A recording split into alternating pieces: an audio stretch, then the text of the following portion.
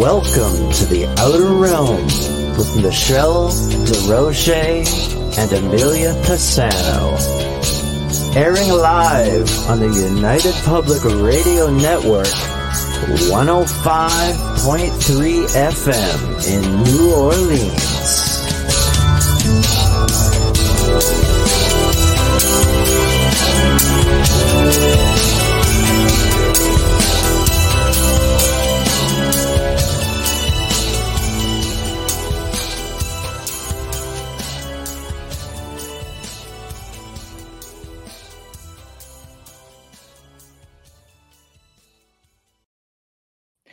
Good evening, everyone. Welcome to the Thursday night segment of The Outer Realm. We're broadcasting live on the United Public Radio Network, UFO Paranormal Radio Network, 105.3 and 107.7 FM from the beautiful city of New Orleans. We are fully sponsored by the amazing people over at Folgers Coffee who have been a part of our journey since the very beginning. And it's been quite a while now, a few years, in fact. So thank you, Folgers. We appreciate you so very much, and it just wouldn't be the same without you. Also, very grateful for our intro. So thank you, Justin Snicker, Dr. Snick, the sonic surgeon, for the contribution of your voice, your music, for our outro as well. Of course, we don't get to that too often as we tend to run out of time, but thank you. And it is the season for Justin Snicker, who is an award-winning composer of Halloween, horror, sci-fi, and dark wave electronic music, which can be found on all of your favorite streaming platforms. Check him out, honestly. He's got new stuff coming out. Like I said, 'tis the season. So also big thank you to artist Steve McGinnis, who is the man behind the banners and the logos here at the show. Check him out on Facebook and Instagram. Also specializes in the horror genre, but can do any commission piece you so choose, including books and comics. So check that out. Guys, we are the weekend of the symposium. So that is the Halifax Paranormal Symposium. I'm just trying to get a picture up. Bear with me. Here we go. So this is this coming weekend. This is on the 7th, and there's going to be all kinds of amazing speakers, some of which have been on the show several times. And let me get those up because that's a big one. Hold on. Oh boy, hard going solo. Miss you, Bubbles. Come back. Anyway. Okay, here we go. There we go. We've had Kim Moser on the show. We've had Daryl Walsh on the show twice in the last probably 2 or 3 months, along with director Elliot Van Dusen. We've had Chris Stiles on many times throughout the last 2 or 3 years.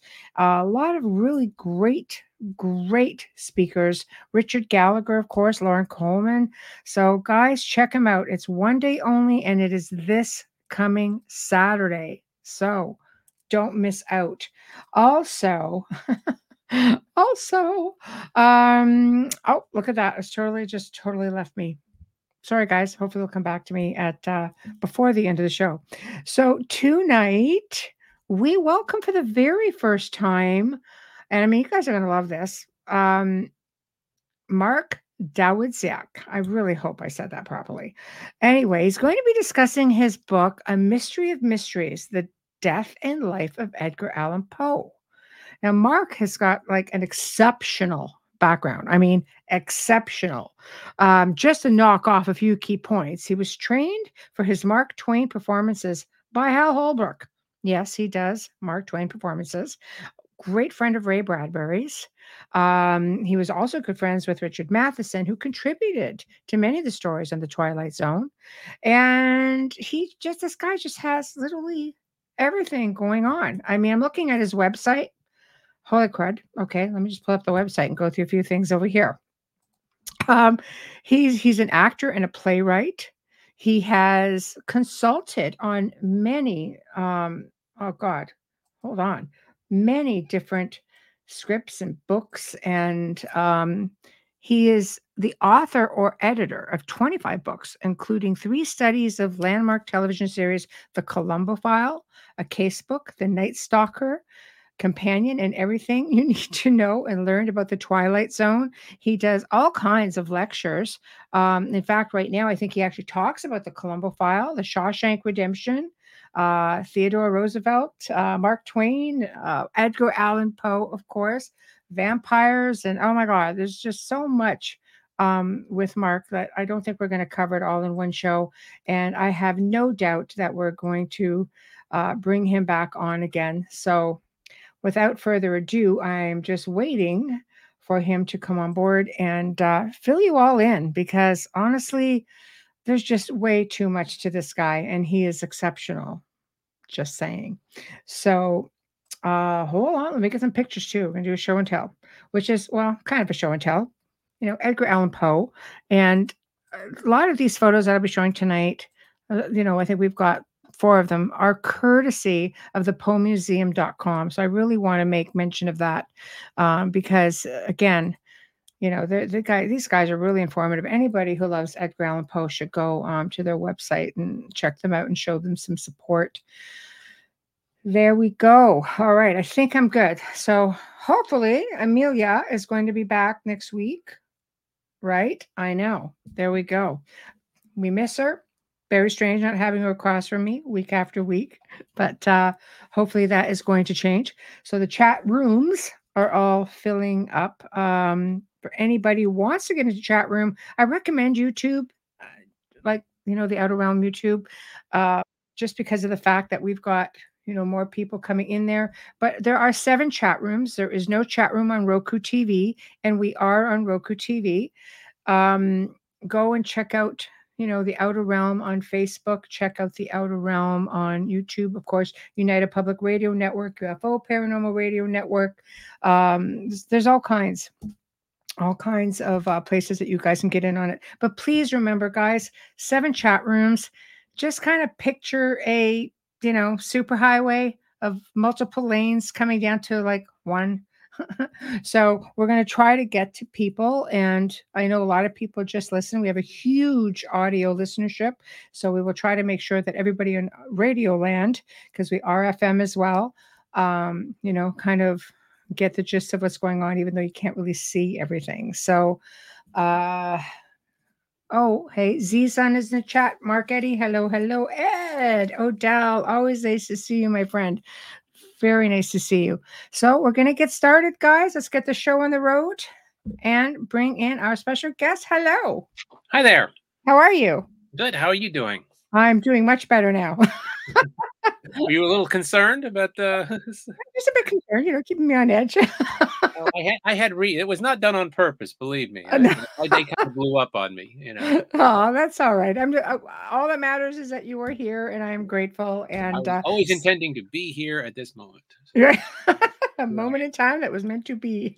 Absolutely. That's good, because there's a lot of people listening, so we're all excited. And honestly, I was perusing your website and I thought, oh my gosh, you just have so much fun stuff. Like, what an incredible career and job that you have.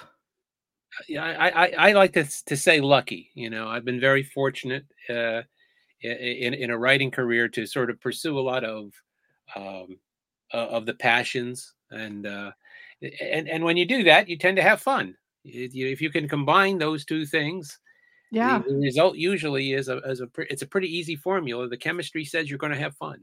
So wow. I mean, where do you start? I mean, I hate to say, you're very fortunate that you have a job, if you could call it a job, that you really enjoy. Out of everything that you've done, is there anything specific that you enjoy the most? I mean, I think writing the books is the most fun thing you can have, and that's always been the target. And that's my job now. My full-time job is writing books now. Wow. So I mean, Very that nice. was kind of where I wanted to be. Right. I kind of got forced into it because in 2020, journalism and I separated company after 43 years as a TV and film critic. And I was sort of forced into the lifestyle I wanted all my life. So, right. Every time I've gotten blown up in my life, I've always been blown up to a higher place. I've always, it's always propelled me to a different thing. So fate knows better than you do, Right. and that's been true with every single book. I always this question comes up a lot. Is when I do interviews and somebody will say, "Well, what's your next book?" Right. And I like the question because it always assumes there will be a next book, and that's always a nice assumption for somebody to make. But Right. also, I always say, well, I could tell you what I think my next book is going to be, but it'll be wrong because I've been wrong every single. My first book was published in 1982, Right. and when everybody said at that point, "What's going to be your next book?" I was fairly confident and would say with full confidence, "This is going to be my next book." I was wrong then, and I've been wrong almost every single time. And fate knows better than you do. I mean, you can think you're in charge, you're the captain of your ship, you're making the command decisions, but when you step back and look at the pattern of your life, Mm-hmm. you kind of realize you were pushed into certain directions, and that you were pushed to places where you were meant to be at a certain time in your life. I agree with you. And that's true with every single book I have written. So Wow. yeah. Wow. Did you feel that you're just led? You're led to it, and characters take over, and that's it. It's like, Somewhat, but I think also it's you writing is a tough racket. There's a pearl of wisdom for you. Writing is an extraordinarily tough, as my old buddy Harlan Ellison used to say.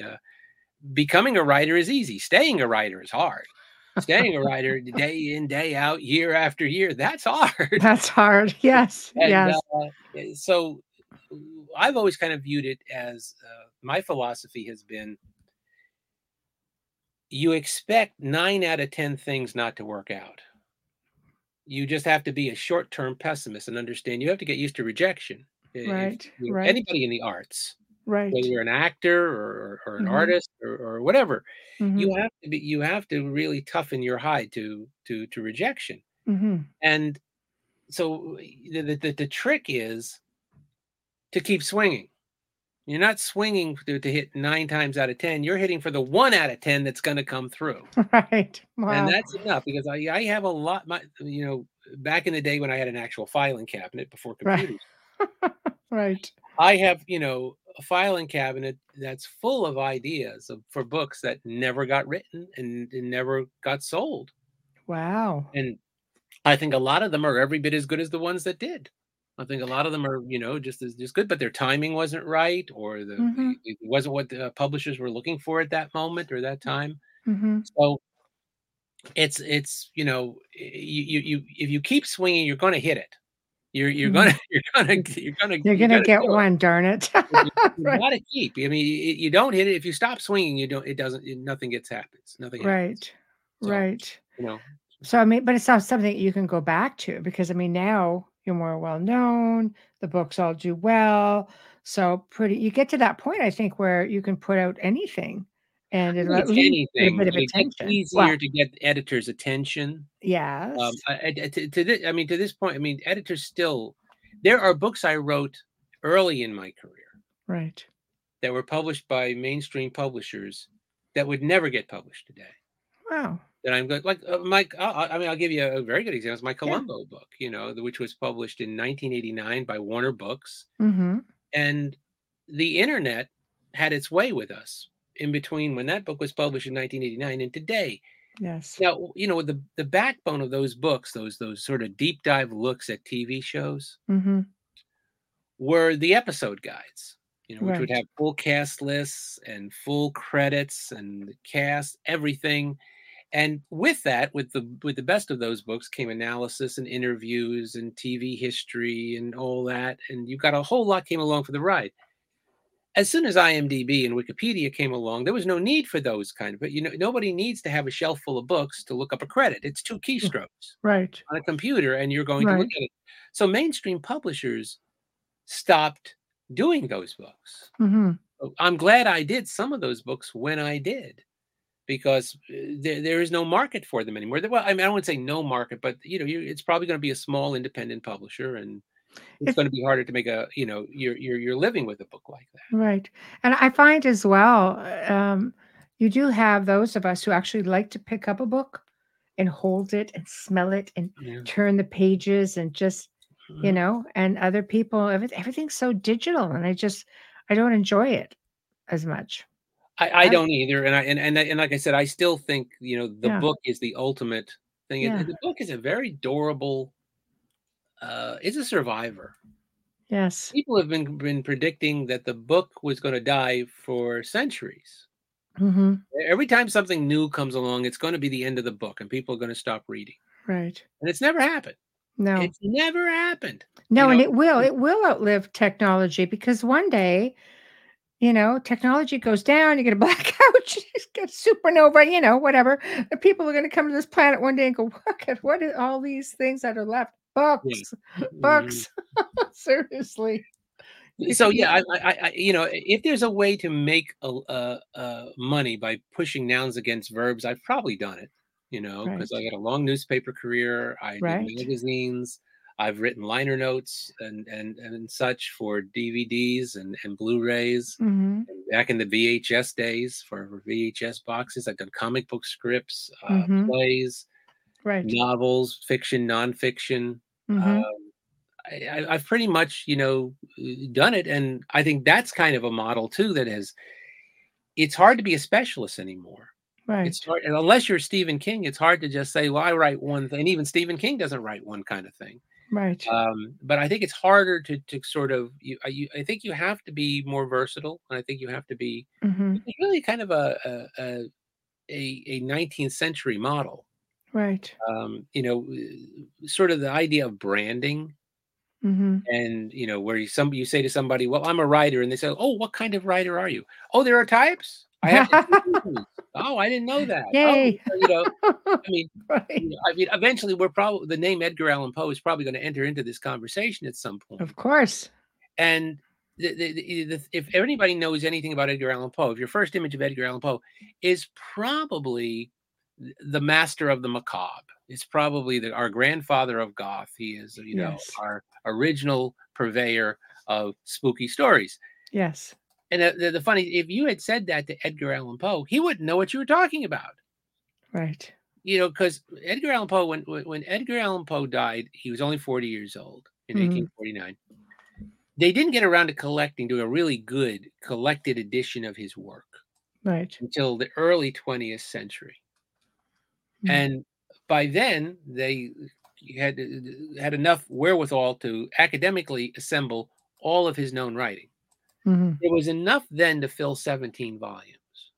Wow. Really? 70, and that much of it is horror. There we go. Yep, Mr. Poe. that much of it is horror. Right. And yet it's what's defined him. It's what has, because, and he was, and listen, I'm not taking anything away. He was good. Yeah. He was much better at it than anybody else who was doing it at the time. But if Right. you had said to him, "Oh, you're a horror writer," he wouldn't know what you were talking about. He said, "Oh, you mean goth? I write gothic stuff? Is that what you're trying to Right. say?" Right. Well, I guess I have some stories which are, you know, good spookers. But look at everything else I write. I write criticism, journalism, essays.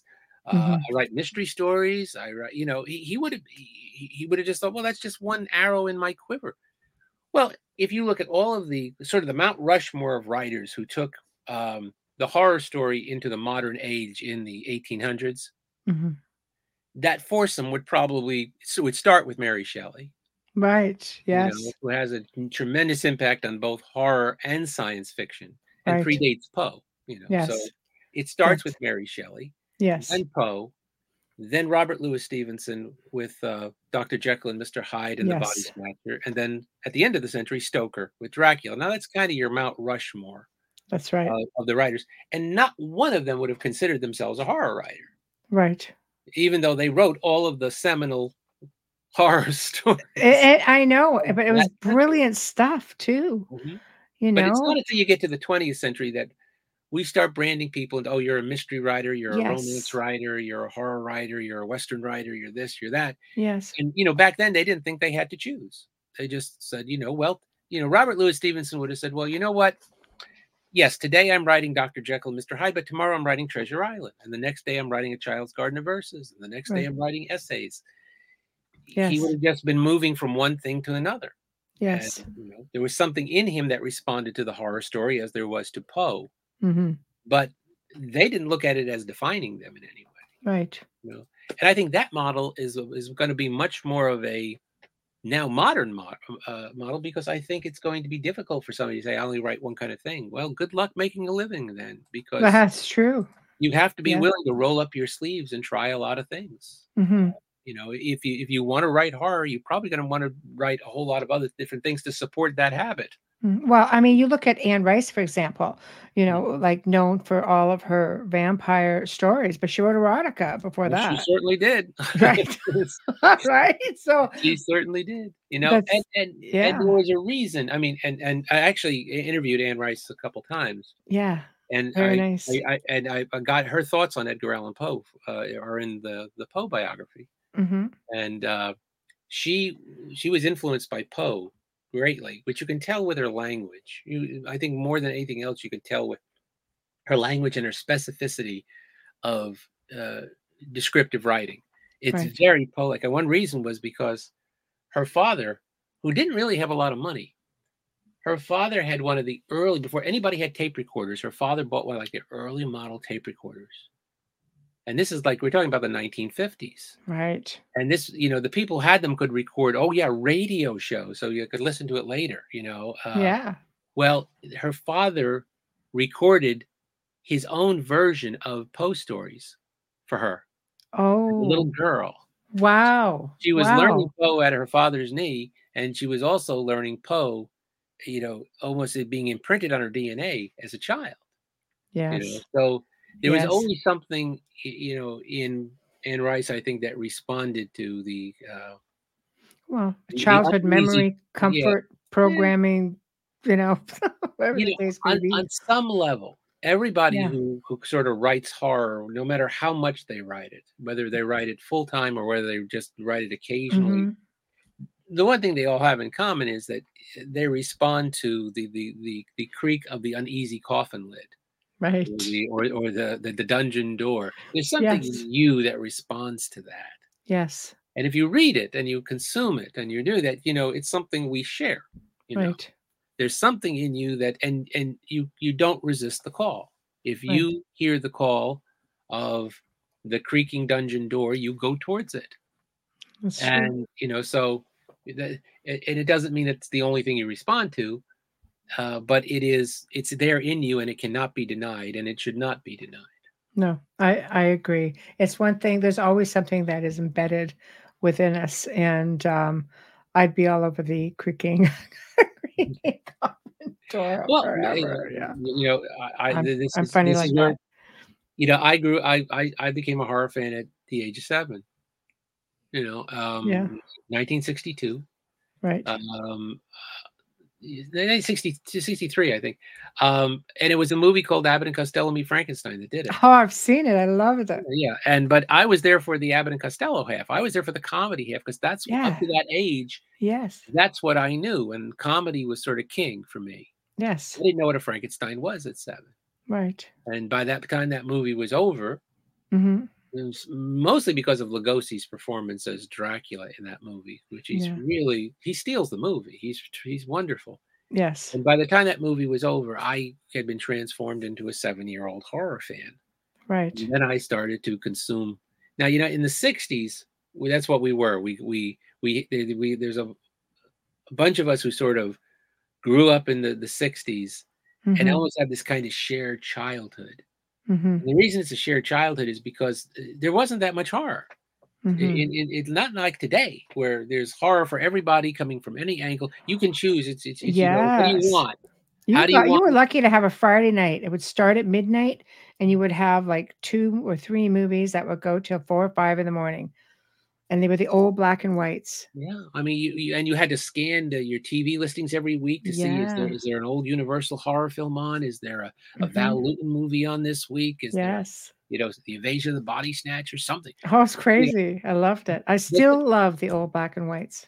And we all got, Famous Monsters of Filmland magazine and Castle of Frankenstein, and we all got our Aurora Monster models, and we built all 13 of my Aurora Monster models are right here on my shelves. Yeah.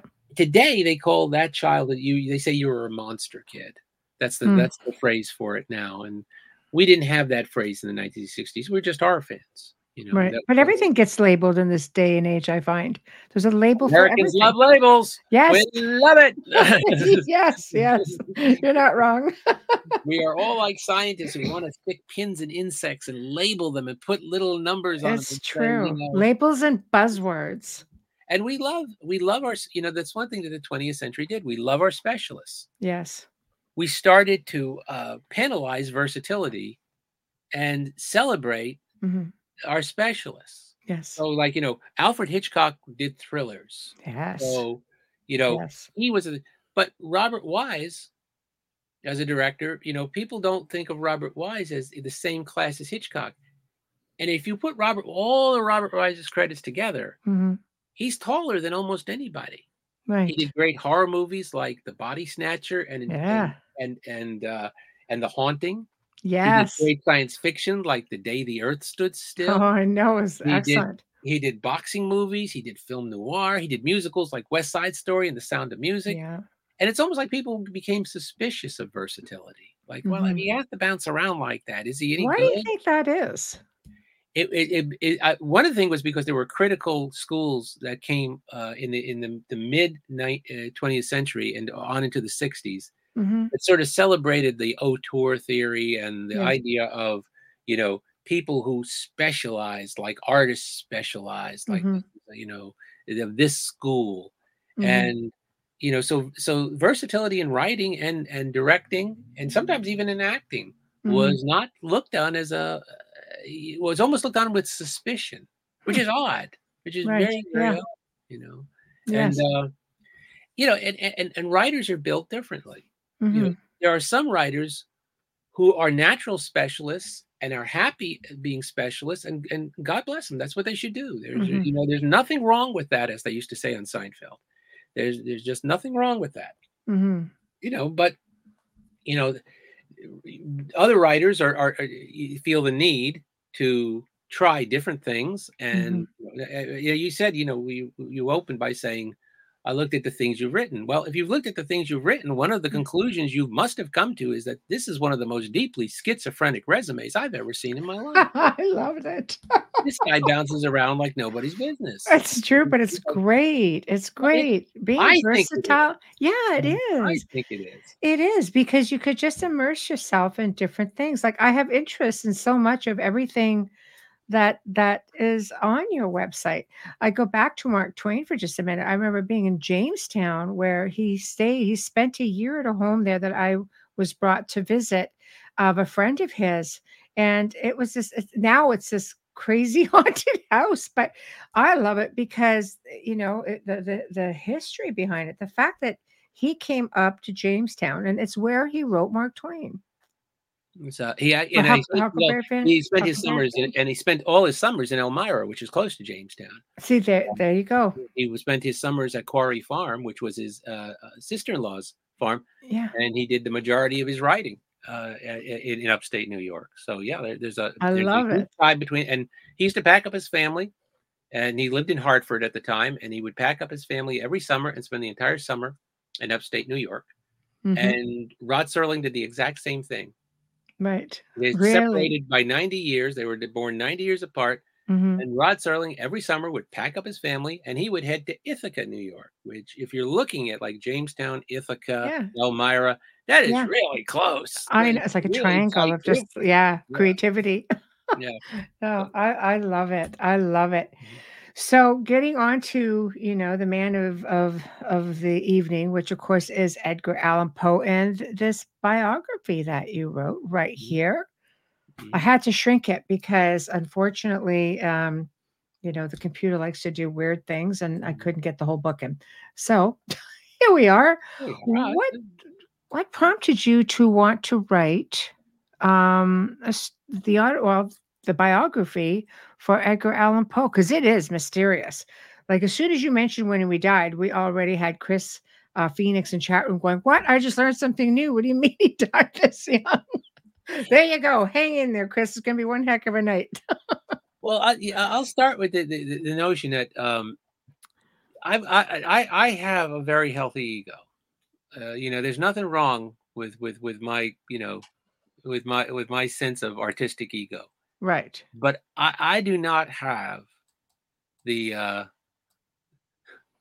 hubris, let's say, Okay. to have positioned myself as being the next person to write a biography of Edgar Allan Poe. Right. I don't have that in my. And if I'm associated with any 19th century American author, it's clearly Mark Twain. Right. Not only are 5 of my books about Mark Twain, but I've been playing Mark Twain on stage for 45 years. I love it. So, and when I started, I was 22 years old, and it took me 2 hours to look like this. Wow. So, I mean, the makeup process got shorter every year. Yes. So, I was, I've given papers at Twain conferences since for 25 years. I've Wow. published a lot on, different anthologies about Twain, and 5 of the books are Twain centric. Mm-hmm. So, I sort of built up my credentials in Right. studying Twain. Yes. And but I had done a book for St. Martin's called "Everything I Need to Know I Learned in the Twilight Zone," and it was I sort of love my it. lighthearted One of my tribute favorite movies. Yeah. to Rod Serling and the Series. Twilight Yeah. Zone. Yeah. And the book had done well enough for us to talk about the next book, because when you sign a contract with a major publisher, Yeah. there is what's called an option clause, and the option clause means that you have to offer your next book to that publisher. They Right. don't have to publish it, Right. but you have to at least offer it to them. The idea being, if they had a hand in your success with one book, you at least owe them the chance to do your next one. And Right. that's a sort of a fair clause to be in Right. there.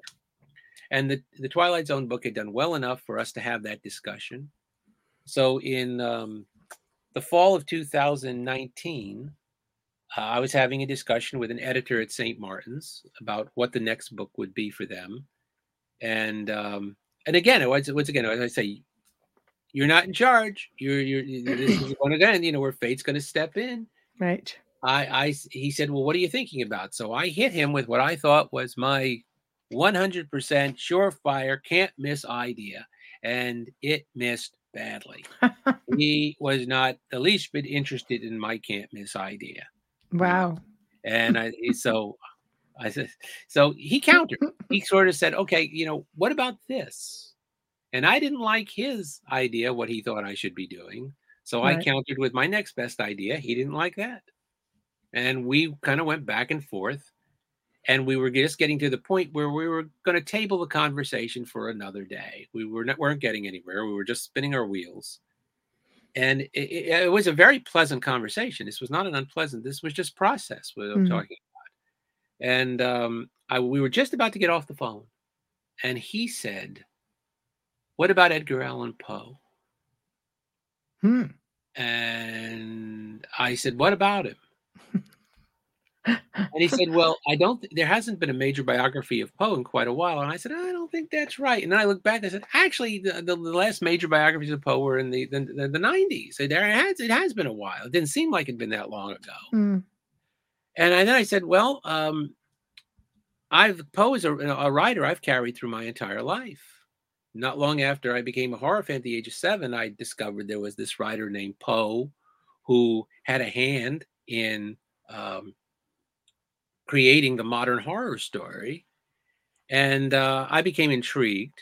Now, most people first get Edgar Allan Poe in the 9th grade or the 7th grade. Most people, Poe enters into the curriculum with The Telltale Heart around the 7th grade.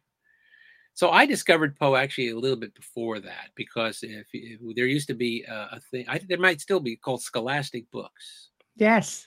And they would bring the catalog around to your classroom. That's right. Every so often, and then you could order books from the catalog. Well, that's right. After one of the books that were in the catalog was this book. It's Edgar Allan Poe. 10 Great Mysteries by Edgar Allan Poe. This is the very book. I ordered this from Scholastic Books. Wow. And this was kind of the start. This was kind of the start of what turned into an immense Poe library. So I've carried Poe through my entire life. In my 20s, set out to read everything that he'd written. In my 30s, I set out to read everything that had been written about him, all of the biographies and scholarly works. In my 40s, my wife and I, we have a theater company, a touring theater company, and we started performing poems and stories by Poe. So Poe is a writer I've carried through my entire life, but despite that, I would have never said I'm the candidate to write the next biography of him. Right. So I said to this editor, "Why did you say Edgar Allan Poe?" And he said, "Well, it seems to me he checks a lot of your boxes." Again, sometimes it takes somebody else to point out the obvious. Yeah, from the outside looking in. And I said, "What do you mean?" And he said, "Well, Poe was a major 19th century American author. You've written about a major 19th century author with Mark Twain. Poe was a critic most of his professional life. You were a critic most of your professional life. Poe was the father of the modern mystery story. You've written a book about a classic mystery character with your Columbo book. Poe was the father of the modern horror story. You've written about horror topics like Dracula and the Night Stalker. Yeah. How does this not check all your boxes?" And I thought, yeah, the light goes off. You're right. I guess that's right. But then it became sort of like, well, what kind of biography were you thinking of? And this was where it was over before it started, because it became very quickly obvious that the kind of biography he wanted was the kind of book that seems to get published every 2 years. It seems to arrive on the noon stage with regularity, and it's the book that purports to definitively solve the identity of Jack the Ripper. We're finally going to do this. Now, we must be up to about 15 or 16 definitive cases that have solved the Jack the Ripper murders. Right. And everybody, and there'll be a new one, and just hold on and just wait where you are. Sooner in a year or so, there'll be another one that'll say it has definitively solved the Jack the Ripper murders. And I said he wanted that kind of book about how Edgar Allan Poe died, something that would definitively solve the mystery of Poe's death. Right. And I said, let me tell you why that book can't be written. A, there was no autopsy. And even if there had been an autopsy, this was 1849. The autopsy did not enter the modern era until the Civil War. The Civil War was a defining moment in the development of autopsies, because we got very good at cutting up bodies during the Civil War. Right. So even if there had been an autopsy on Poe, they wouldn't have known how to do it, and it would probably have been conducted with the equivalent of butcher's knives. So it would be worthless to us today. Right. There wasn't one anyway. Right. There's no death certificate. Wow. There is no surviving soft tissue that can be subjected to modern forensics. There are no reliable witnesses to Poe's death. All of the primary witnesses to Poe's death contradict each other and pretty much contradict themselves. They leave behind accounts which contradict their previous accounts. So all of the witnesses are untrustworthy, to put it mildly, including the attending physician, John Moran, who left behind 3 accounts of Poe's death, all of them wildly different in details and tone. Moran goes so far as to change the time of death and to change Poe's last words. Were there last words? Or like how, what, so what is okay, so let's back up then. So this is, I guess, the mystery. The biggest mystery is how he died, obviously. So what is the speculation and what? Well, let me put it this way. There are about 25 theories as to how Poe died. God. And this is why I told this editor, if this is the type of book you want, you'd better go find yourself another lunatic, because this one's driving away. Right. I said, but I'll tell you the book I will write for you. I'll write a book that examines Poe's life through the filter of the mystery of his death, which is one of the most enduring things about Poe. And it's one of the reasons the subtitle is reversed. If you look at the subtitle, it's A Mystery of Mysteries, The Death and Life of Edgar Allan Poe. That's right. Now, one reason is because a lot of discussion of Poe starts with the mystery of his death, and with good reason. It seems to be the starting point. Now, with most biographies, start at the logical point where you usually start, which is when somebody is born.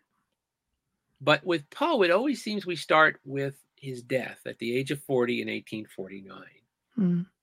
And this enduring mystery, well, it encompasses one of the great literary stage exits of all time. Poe dies in a manner that reflects his two greatest literary achievements. Poe dies under circumstances which are horrific, because he dies, he's lingering, he's in great pain. He lingers for many days at a hospital in Baltimore. He is sometimes out of his head. He's sometimes raving. So this is a condition which would not be out of place in one of Poe's own horror stories. And then Poe dies, and he leaves us, the father of the modern detective story, leaves us with a mystery. In fact, he leaves us with a double-barreled mystery, which is not just how he died, but before Poe is discovered on the streets of Baltimore on October 3rd, he goes missing for 6 days. He gets on a steamer in Richmond, heading for Baltimore. By the moment his foot is on the deck of that steamer, a curtain comes down on Poe's life. And he goes missing for 6 days. And we have no idea where he was during those 6 days. A lot of theories about this, too. But not one witness came forward after Poe's death to say so much as I passed him on the street during those 6 days. I had a conversation with him at the railing of the steamer on our way to Baltimore. Nothing. So it's like it just didn't exist. It's an amazing stage exit. It's amazing that somebody dies. I mean, there are 3 great stage exits in literary history. The first is Molière, because Molière was a playwright and an actor. And he was dying of consumption. You know, what we know today is tuberculosis, what they called consumption back then. Yes. He's dying of consumption, and they are premiering his last play, and he's in it. So he's dying, and he's trying to get through the performance. He collapses on stage. They drag him into the wings, and they revive him. He goes back on stage, and he finishes the production. Oh, my gosh. And he goes home, and he dies. Now, that's pretty good. That's amazing. A pretty good stage exit, folks. You know? Wow. And there's Twain. Because Mark Twain is born in November of 1835 with Halley's Comet visible in the night sky. Wow. Halley's Comet returns in 1910. And the year before, Twain correctly predicts that he will die when the comet comes back. He tells an audience that the Almighty has said, no doubt, that here are these 2 indefinable freaks, the comet and me. Wow. We came in together. We must go out together. And he pulled it off. He dies in April of 1910 with Halley's Comet in the sky. So he comes in with the comet, and he goes out with the comet. And folks, that's a little item which would not be out of place in Greek myth. A hero coming in with a comet and going out with a comet. That's right. So that's pretty good. But in some way, amazing. Poe beats them all, because Poe actually dies under circumstances that reflect his literary achievements. And that, I mean, as one Poe scholar said to me, it's almost as if a press agent approached him at some point and said, you know, Eddie, the best thing for you is to die at 40 under circumstances which are right out of your own writing. You know, it can't be better than that. So in some ways, Poe beats them all. And so this kind of ongoing mystery of his death, and the fact that in some ways it's an unsolvable mystery, because I told him, if I come up with a theory as to how Poe died, and I believe it is convincing, logical, compelling, I will present it. But I am not going to go so far as to say that I can prove it. Right. Now, did I come up with that kind of a theory? Yes. Can I prove it? Do I insist on it? No. No, Right. I think that would be irresponsible. Right. And I'm not even sure it's a mystery I want to see solved. Right. Because we would lose something if we solved the mystery of Poe's death. We would lose a very romantic aspect of what we know of Edgar Allan Poe if all Right. of a sudden this was solved. Mm-hmm. So, there's an old saying that some mysteries are not meant to be solved. Right. I'm not so sure that this isn't one of them. Wow. That's interesting. But I mean, it's almost like the legends, all the legends that we read about, and part of the allure of that. Because I mean, realistically, Poe is a literary legend. He is, and So as a matter of fact, most of his reputation is built on misinformation. right. Right.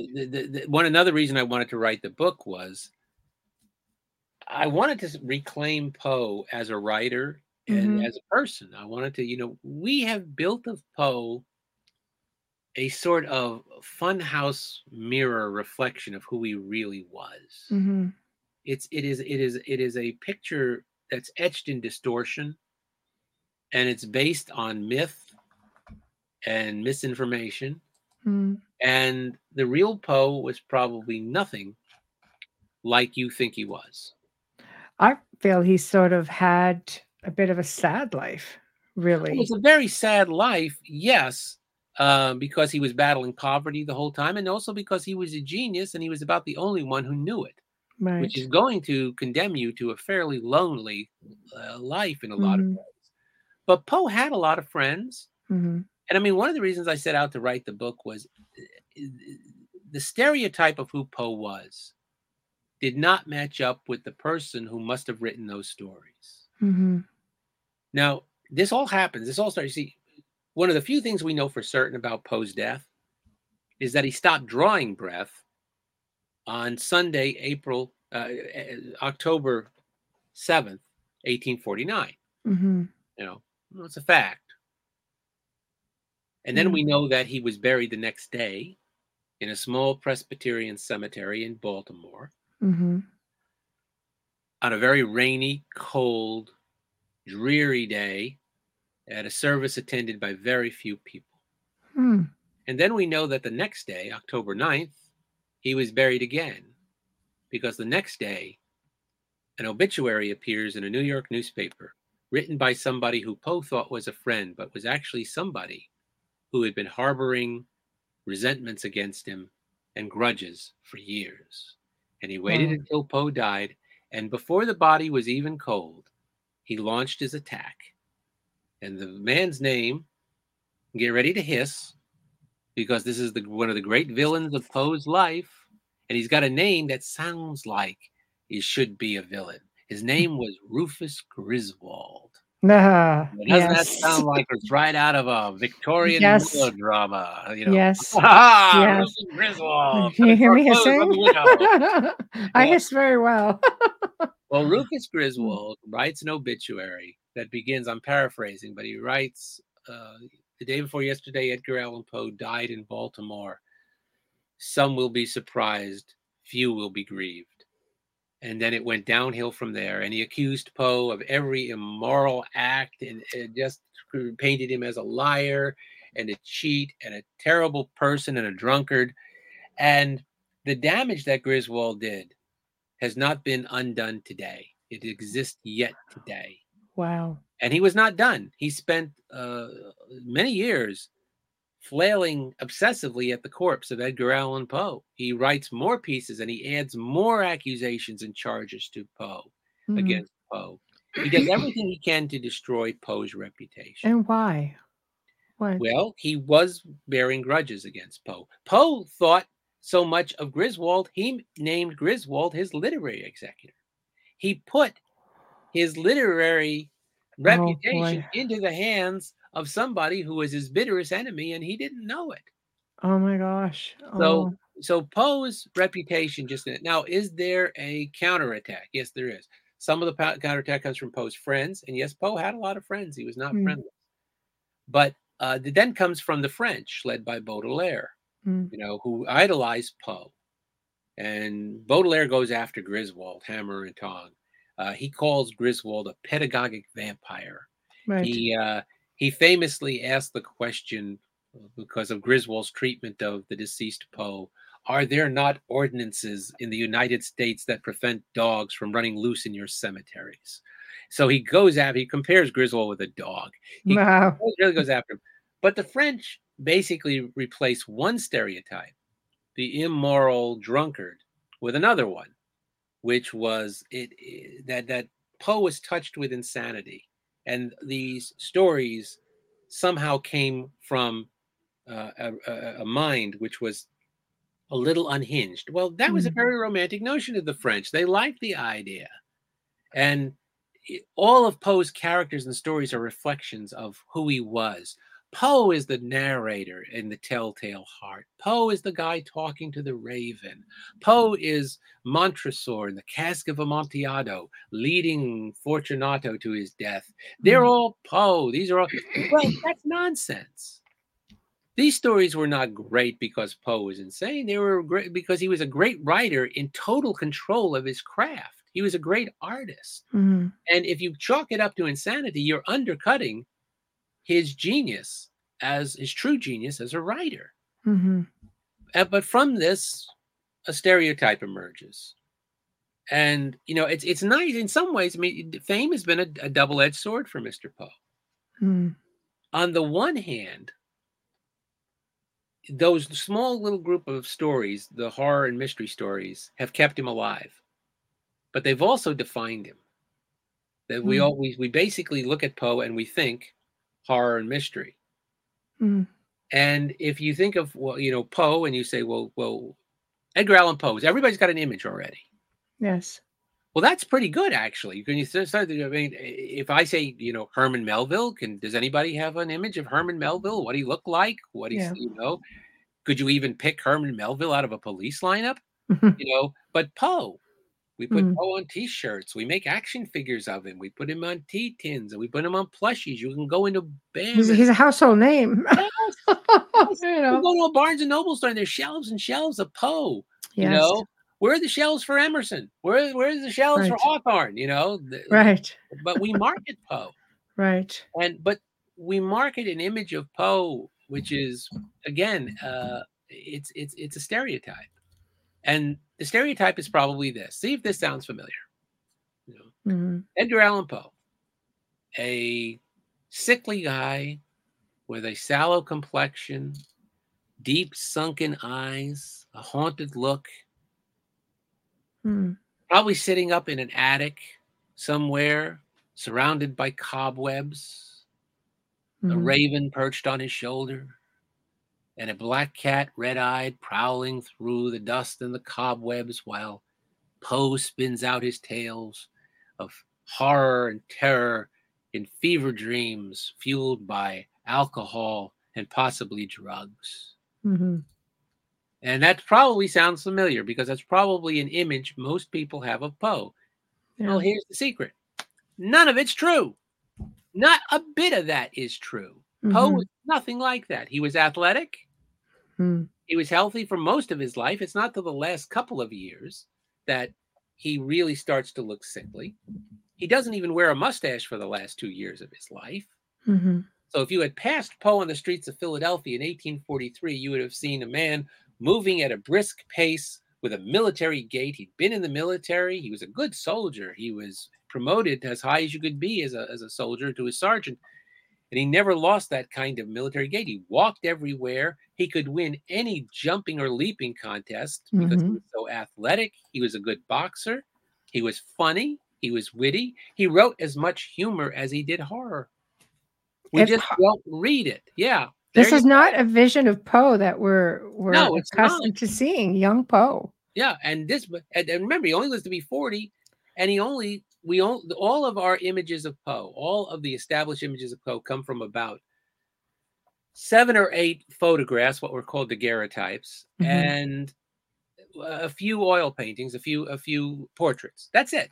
We've got maybe 10 or 11 images of Poe from his entire life. And most of them are from the last 2 years of his life. And they're all from the last 6 years of his life. So we don't even know what he looked like for the majority of his life. This is the one you're showing is from 1847. Wow. This is the beginning of the end. He still looks pretty healthy here. And this is the only picture that has even the hint of a smile. He almost has this kind of little suggestion of a smile. This is sometimes called the David Niven picture because he looks a little dapper. And But this photograph, you look, all the photographs that follow this, you can see Poe. This is a sick man. He's getting sicker and sicker as the years go on. Right. So all of our pictures, most of the images that we know of Poe come from those last 2 years when he was a very sick man. Right. And most of them are the daguerreotypes. And daguerreotype, nobody smiled in daguerreotypes. That's true. You see, this is a daguerreotype, what you're showing now. And this was taken a bit after the previous. Look how the difference in him. Yes. This is some guy. Something's going wrong with Edgar Allan Poe. His health is going off the tracks. Right. So he's starting to look a little puffy. He's starting to, so he is. But this is the image of Poe we have. Yes. But it's based on, and the other thing about daguerreotypes is they were done in studios. You sat in chairs in a studio, in very uncomfortable chairs, and the chairs had braces. And that was to keep you still because the lens had to stay open for a long time. There was even a brace that held your neck in place. Right. And you were told not to smile. Everybody looks constipated in daguerreotypes, the statesmen, presidents, everybody. And one of the reasons is because you were told don't smile because it's hard to hold a smile for any length of time. Right. So everybody was told look serious. So Poe looks serious in the pictures, and people think, oh, that's who he was. Right. But if we had one picture of Poe laughing, if Poe had lived into the era of what was called the Kodak, the candid photograph, where anybody could take pictures of their neighbors and such. And we had pictures of Poe playing leaping contests in his front yard and splitting his pants and laughing himself silly in the process. How would that change our image of Edgar Allan Poe? Right. So Poe is just not who we think he is. And we've built this kind of stereotype. And then in the 20th century, the pop culture takes over. And we take all of that, confusing him with his unreliable narrators, the French wanting him to be, a little bit crazy, the damage done by Griswold. And we mold this kind of sickly master of the macabre image that this grotesque caricature that we make of Poe. And the real Poe was nothing like that. And the real writer was nothing like that. He was a very serious writer. Right. Somebody, if you know something about Poe, some people will say, well, he was an alcoholic. He had a problem with the bottle. Yeah. Well, yeah, he did. Alcohol was a problem, but it probably wasn't the problem you think it was. Is that the record's fairly clear. From the moment that Poe kind of takes his first real drink as an adult, as a student at the University of Virginia in Charlottesville, all the way to the end of his life, all the witnesses to his drinking say the same thing. It took very little alcohol to get Poe roaring drunk. Poe was never one to savor a drink. He would throw it back in a gulp. Right. And then it would be like he'd been drinking for hours. It had an immediate and terrible effect on him. Right. And then it took a long time for him to get over it. It wasn't just a simple morning hangover for Mr. Poe. It took days to get over the drinking, which means alcohol had a devastating effect on his system. And it also means he probably was allergic to alcohol. Now, he wasn't drinking all the time. There are these long documented periods of sobriety where 12, 14 months, he wasn't touching it. He wasn't going anywhere near it. And during those times, he's a very careful, exacting writer. He's revising his stuff constantly. He's writing all sorts of stuff, not just horror. Poe's problem is he takes the exact wrong moment to take a drink. Right. Or to pick a fight. Yeah. Poe is always his own worst enemy throughout his life. To the point where sometimes you want to reach into the pages of a biography and slap him and say, really? You think this was the moment to pick a fight? Really? This guy's trying to help you. Right. Same thing. So the episodes of drinking got blown all out of proportion. And people sort of thought he was drinking all the time. Well, listen, you cannot live to be just 40 and leave behind enough writing to fill 17 volumes, especially to the high level of writing that Poe did. Yeah. And be drinking all the time. Right. Impossible. So Right. were there these long moments of, yeah, most of his life, he's not drinking. Mhm. But alcohol is a continuing problem throughout his life. Right. Right. So yes, I mean, alcohol is always there, and it's always kind of a contributing factor. Mhm. If say like, well, do you think that's what killed him? I'd say no. I don't think alcohol killed him, but I think alcohol was an accomplice. I think alcohol undermined his health. I think it was a contributing factor. I think it had such a devastating effect on his system. It weakened his system, and it certainly set him up for, other causes. Mhm. So I think, if it's not our primary suspect, it's not our primary person of interest among all the possible causes, but Mhm. it's in the room as an accomplice, So Right. so I do think I don't dismiss alcohol as a Mhm. problem in Poe's life, but I do try to put it into some kind of proper proportion to Poe. So Right.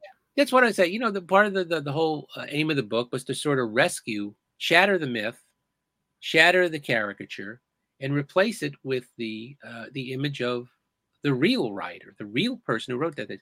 You know that in his lifetime, Edgar Allan Poe was not best known as the author of stories of horror and mystery. It would be hard to imagine him well known for anything else. No, and he wasn't best known as a poet. He was best known in his lifetime as a critic, as a literary critic, as America's leading literary critic. Really? He wrote a vast amount of literary criticism for various magazines, and he was so feared and he was so tough as a critic. His nickname was the Tomahawk Man, and Never knew that. he had a lot of enemies. Wow. But in his lifetime, Poe was known first as a critic, second as a poet, third as the author of stories of horror and mystery. Our century has reversed that order. We know him first as the author of horror and mystery, secondarily as a poet, and third, if you know it at all, as a critic. And that's only three of the major accomplishments of Poe's life. So there would be a lot of people out there who would want to see him dead.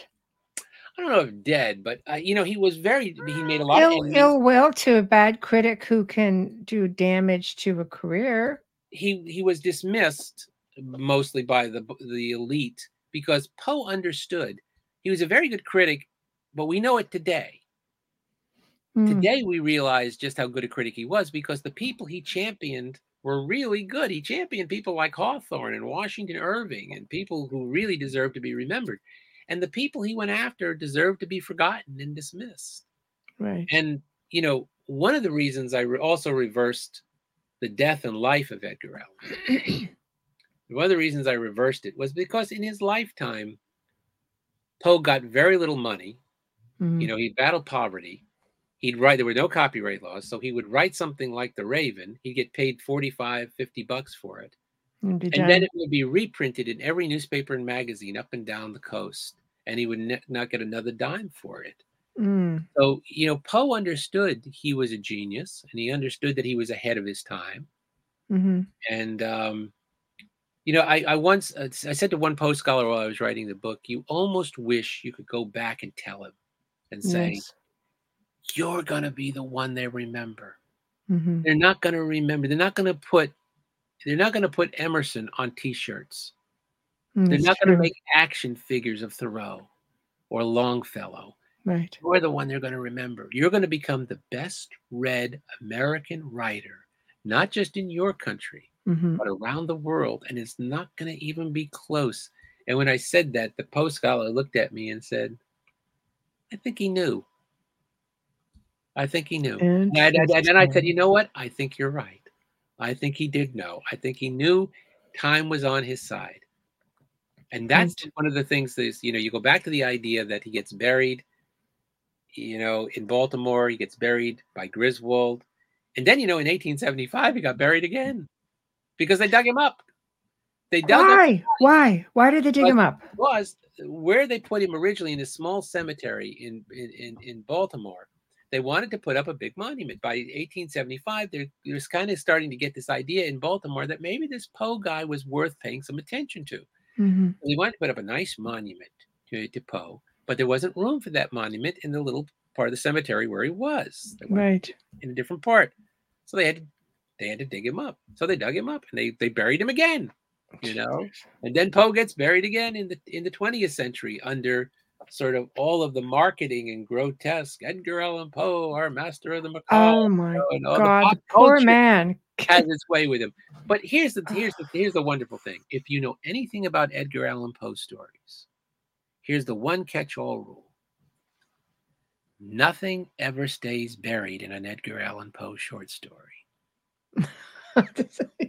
I completely am with you on that. And Poe is not going to stay buried either. No. He is going to emerge triumphant from the grave and have the best afterlife of any American writer. He is going to outlast, outshine, outperform all of those writers who are supposed to outlast him. Right. Poe is gonna have the last laugh when it's all over. And that's the main reason I reversed the subtitle. And it's the death and life of Edgar Allan Poe, because he's gonna overcome the death. He's gonna however he died, he's gonna overcome it, and he's the most alive American writer today. Right. Despite everything. And despite all the efforts. And it's wonderful. I mean, you think about it. Everybody, one of the things that's been Poe's good friend in all this, not only the pop culture has done its share to keep him alive, starting in the 1930s with the Universal films with Boris Karloff and Bela Lugosi, like The Black King, The Raven, and in the 60s, the Vincent Price films for Roger Corman. But right up to date, no American author has the street cred that Poe has. He's on the cover of the Beatles' Sgt. Pepper's Lonely Hearts Club Band album. He's not only on the cover, he's got the top central position. He is name-checked in songs by John Lennon and Bob Dylan. He is been shown up as a character in episodes of The Simpsons and South Park. He has been parodied and redone all across the spectrum. He's mentioned in the Wednesday series, it seems, every episode. He is in some way mentioned and referenced. It's not, nobody's got the street cred that Poe's got. And so this is the most amazing afterlife of any American writer. And because you know what, he's a poor guy, has just had the worst breaks. Like he had a childhood love, or a youthful love, and he got derailed from Amara, right? And ended up, I think, before death, reconnecting with her. Yeah, he was good. They had an understanding. Mara Royster and was his childhood sweetheart. And when he went away to the University of Virginia, they considered themselves engaged. He promised to write. Her father was dead set against the match. Yeah. So he intercepted her letters. The letters that he sent to her. She thought he'd forgotten about her and broke his promise. And then, with her father's urging, married another man. Poe goes back to find she is betrothed to another man. And she thinks he didn't write. He was writing regularly, and the father was intercepting and destroying the letters. So he, this is one of the, but this is a guy who loved women in his life all the way through. This is right from the start, because his mother dies, who's a great actress, Eliza Poe. She dies before he's 3 years old, and he's at the deathbed, and he's taken in by the Allens, which is where the Allen part of the Edgar Allan Poe comes from, of Richmond. He's never adopted, so he's always made to feel like not truly accepted. But he does love his foster mother. She dies. He sort of idolizes the mother of one of his best friends, as she seems to be somebody who really understands him. She dies, and then his own wife Virginia dies of tuberculosis in early at the age of 20, at the same age that his mother died, in her early 20s. So he loses women. You see in Poe the theme of idealized young women dying young. Those are in a lot of his stories and a lot of his poems. It's Yeah, an it said that he was anthology. very much at peace in his life with his sisters. He's very much at peace with when this is kind of like there's no way to make this sound good today, because this you say this out, you might as well say it out loud, but it's going to sound icky. Right. I like Yeah. that. We'll go with icky. Poe marries his first cousin, who's 13 years old, Right. and that's Virginia. Right. Now, number one, child brides were not out of the ordinary back then. Back then. No. Right. And marrying your first cousin was not that. No. Even among wealthy Virginia aristocracy, that was not that. Well, it's yeah, exactly. Today, you say it out loud and people think of, but he didn't marry. But by all accounts, it's a very happy household. Yes. And because with Virginia comes Virginia's mother, in other words, Poe's aunt, who now becomes his mother-in-law. Right. She adores Poe. She approves the match. She adores them. Right. And the three of them are a very happy household. It is here that Poe finally finds this sense of being truly accepted and loved. Right. And when Virginia dies, very young, that really begins the spiral. That really begins the death spiral for Poe. He's sort of out of control for the last couple of years of his life. Mm. And he's really casting about. He courts several women in the last 2 years. Mm-hmm. And you can see he's kind of desperately trying to replace Virginia in some way and have that household back that supports him. He needs that. He needs that emotional base because he loses people so constantly throughout his life. So yeah. Right. So it is a very sad life in a lot of ways. Yes. Mm-hmm. And it is marked by loss. Right. No question about that. Well, right to the end, his own loss before he has a chance at happiness. That's right. So, I mean, at the last year, it looks like a lot of things are starting to fall into place the last year. Mm-hmm. He's returned to poetry. There's this kind of triumphant return to poetry at the end, and he writes some of his greatest poems in that last phase, The Bells and Annabel Lee. Yes. Those are all written in the last phase of his career. Yes. He looks like he's got an understanding, and he's going to marry Elmira. It looks like he's going to get the dream of his life of being able to edit his own magazine, which is one of his great dreams. And he looks like he's got the backing of that. So there's a lot of reason for optimism right now. And just at that moment where it looks like things are starting to fall into place, that's when the rug gets pulled out from under him. Mm-hmm. And he's gone. He's gone in a matter of days. Yes. Which is, again, which is interesting. So I think a lot of it ties into where did he disappear for 6 days and comes back and they see him and he's sort of, a little bit on the delirious side and sort of raging a little bit and obviously in a lot of pain. Do you think, I think poison. I always go to the whole, okay, maybe he just kind of got into something he shouldn't have. Wrong people. The one of the main theories to explain the missing days is that Poe got cooped, and cooping was Baltimore was a rough town, right? Even by 19th century Eastern Seaboard standards, it was a pretty rough town. Any port city would have had a rough section. Of course, would have had a harbor section. Would have had a very tough section. Sure. So, but Baltimore, even by those days, had a magnificently bad reputation. Baltimore's nickname back then was Mob Town. Jeez. Because they would riot at the drop of a hat.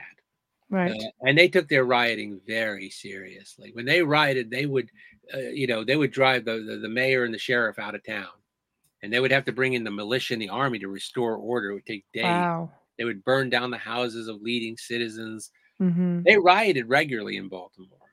So Poe leaves Richmond. He heads for Baltimore. If he was sick when he got to Baltimore, and an election was going on in Baltimore at the time. And the rival political parties used to do this thing called cooping. And what they would do is they would kidnap people off the streets. And then they would make them vote in different wards, be repeat voters in different wards. And Mm-hmm. in between, they would keep them captive in pens, or coops, like chicken, what they go like a chicken coop or a pen, Mm-hmm. and so it became known as cooping. Hmm. So one of the theories is that Poe ends up in Baltimore, and he gets cooped. And one of the things they would do they would change your clothes, so to keep you from being recognized as you went from polling place to polling place. Right. And he was found in clothes that were not his own, ill-fitting clothes that were not his own. Okay, so that might make sense. It's a very Baltimore explanation, and it's a very good explanation to sort of suggest at least part of the missing time Mm-hmm. of where he was. And if he was a sick man at this point, and he was kept in, a cold, barren place, it would have What been about worse? seriously undermining his health. Right. It would have been seriously, a case of undermining his health. But there is a murder theory. There is a theory that the Roysters did not approve of Poe as a match, and Mm-hmm. that her brothers followed him and beat him to an inch of his life, and that this led to his death. I don't buy that one for a second. There's no proof. There's no evidence of that.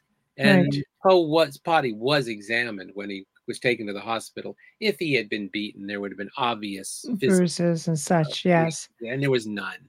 So Right. I But I mean, to be cooped, would there be evidence? I mean, you go there to disappear, right? And no, go, well, no evidence has ever, nobody that right, like if he had been cooped with somebody who came forward and right. said, "Yeah, I was cooped with him. I was kept in a." No, it was never. Nothing like that. It's a theory. It's a theory, Right. and we have no evidence that supports it, other than the fact that there was an election going on the day Poe was discovered insensible on the streets of Baltimore. Hmm. It fits, Right. but it fits, and there's no proof. So, Right. And Right. the other problem with how Poe died is, as a forensic pathologist told me, who examined the case for me, Poe died under what is called non-specific symptoms. Now, non-specific symptoms are symptoms that can be caused by any number of possible causes. Mm-hmm. Poe was delirious. He was feverish. His nervous system was shot. He was out of his skull some part of the time. Now, that can be caused by a lot of different things. Mm-hmm. It can be caused by encephalitis.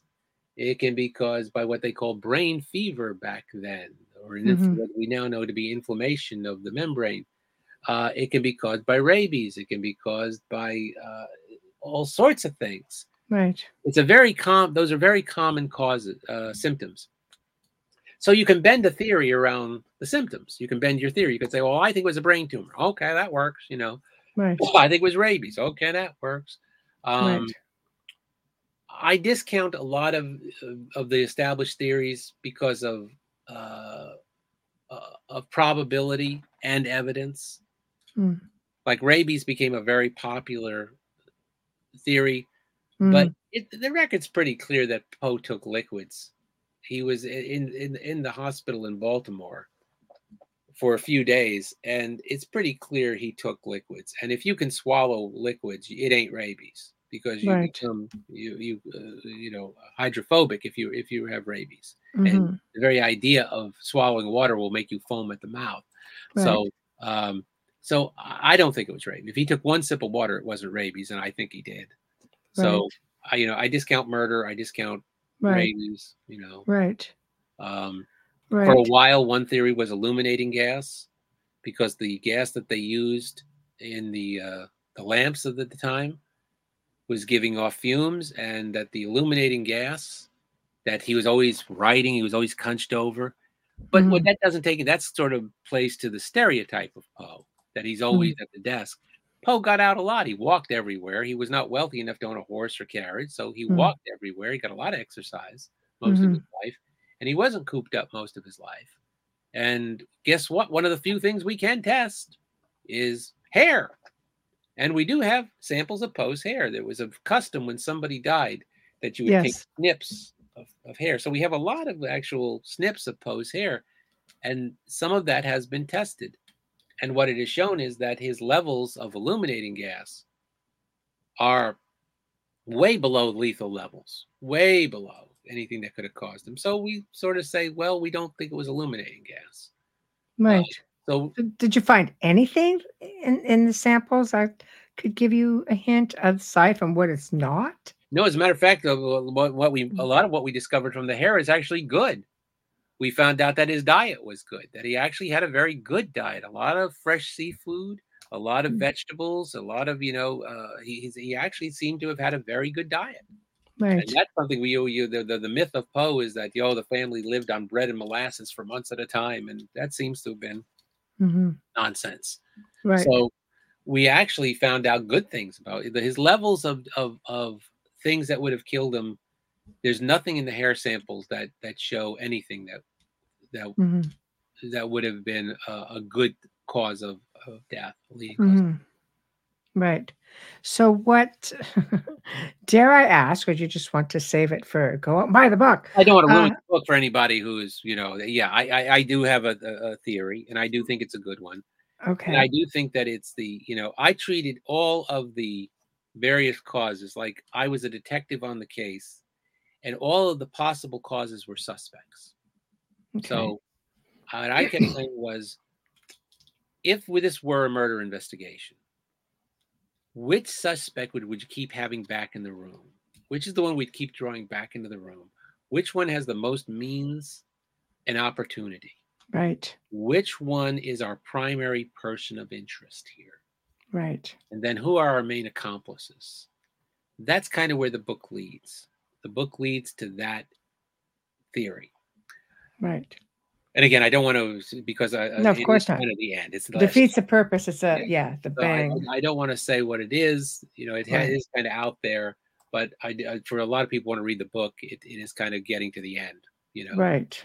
Right. So, but again, I don't insist, because I basically say I think this is the best theory as to how he died.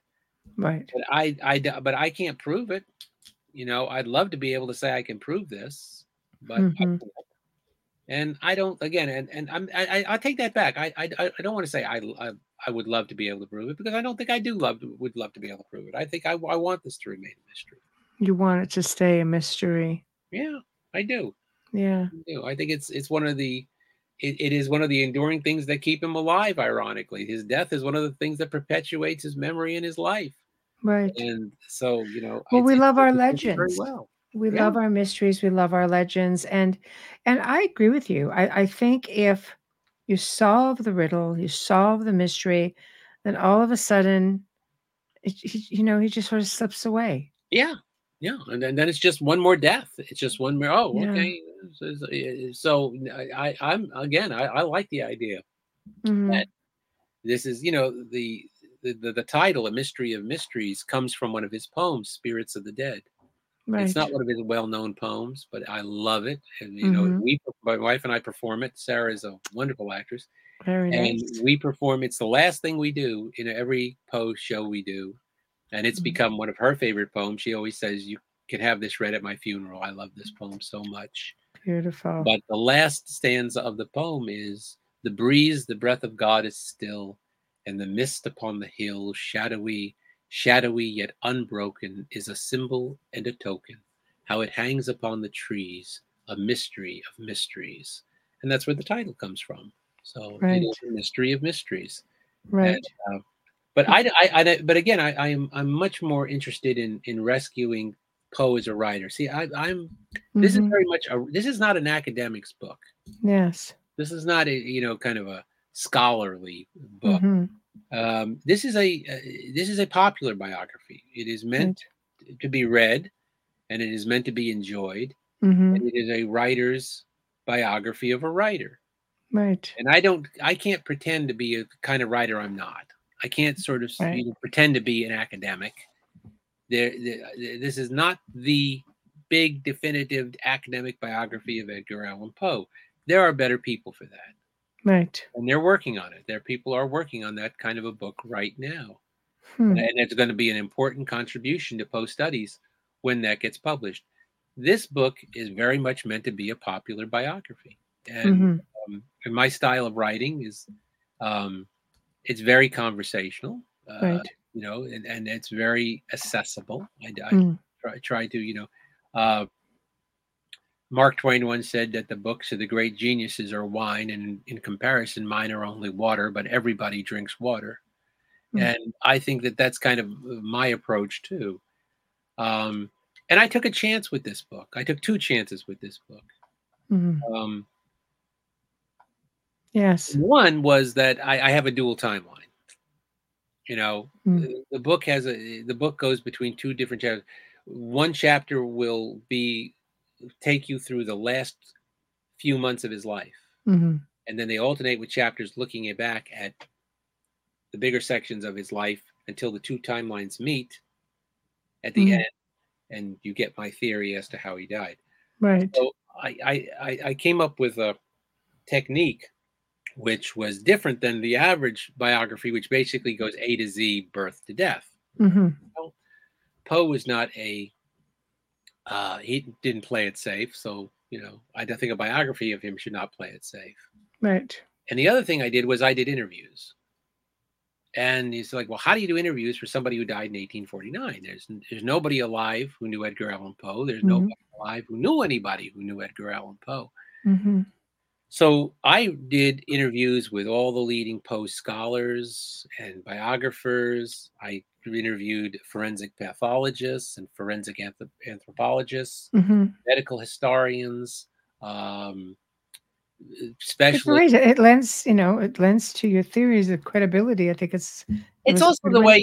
Again, I can't pretend to be another writer. I was a journalist for 43 years, and that's how a journalist operates. Like a journalist or a documentarian does interviews. Yes.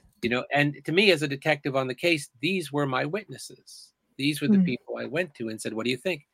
And not the least of which of the people I went to were horror writers, and horror directors, people like Stephen King and Anne Rice, and actors like Vincent Price. Yes. And directors like Wes Craven.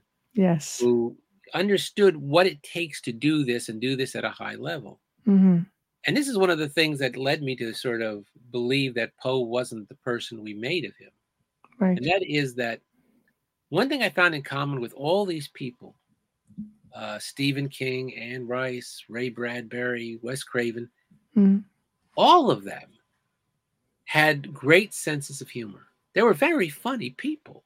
And when I remarked to Stephen King about this, he said, well, of course, if you did not have a sense of humor and you did this, you'd go crazy. You need a sense of humor to ground you if you're going to explore territory this dark. Yes, I could see that completely. And humor and horror are twins. They are flip sides of the same coin. They're the 2 metaphoric devices we use to approach things we don't like to think about. We don't like to talk. They allow us to address really difficult subjects. And they're easily dismissed by critics, too. They're 2 of the hardest forms to write and to be true masters of. But I noticed that all these people had great senses of humor. And Stephen King, he said, horror writing's cathartic. We put it down on paper, and then we give it to you. It's your problem now. We're done with it. Right. And then I thought, no, wait a minute. If Poe was so good at this, then doesn't it sort of logically follow that he had a sense of humor? And it turns out he did. He was very funny, very witty, and he wrote a lot of satire, hoaxes, humorous pieces. We just don't read those pieces today. Right. But even some of the horror stories are richly funny. Cask of Amontillado has some dynamite laugh lines in it. And it's a terrible story. It's a grisly story. Right. But it's also very funny. Right. So one of the things you literally learn is that you don't think of Edgar Allan Poe as a comedy writer. No. But he was. He actually did write as much humor as he did horror. And he did have a sense of humor. So the one thing we deny him is the one thing he must have had. Right. He had to have had a sense of humor to have done this well. He did. Right. So that's one of the things I wanted to do. So I took two chances with this, which is basically, as a writer, that's kind of like going off the high diving board. Just hoping there's water. It's a chance. It's a chance. Hoping there's water when you get down there. Yeah. So if anybody doesn't like this book because of, the structure, I can't blame them. Yeah, okay, it's not your book because I did write it this way, and I made every intention of writing it this way. Right. But I can't pretend to be a different kind of writer. No. Well, I mean, I think I like your approach. I Well, like thank you. yeah, I hope so. you're welcome. I think we concentrate so much on the macabre side of everything that we sometimes forget that these were real people. They had, real lives. They had ups, they had downs, sad stories, happy stories, diversity. And I think when people delve into it, because we love our mysteries, our legends, and we love, the whole age that surrounded him, like you say, Bram Stoker was a big one. Mary Shelley. I mean, we don't look at the fact that these people wrote many other things. I mean, I know Stoker, and we've talked a few times, and he's just like he wrote so much other stuff, and he goes, and the one thing that he's remembered for is, of course, Dracula. And you look at Poe, it's the same idea. It's the Raven, it's Annabelle Lee. It's like there's so many, which leads me to this question.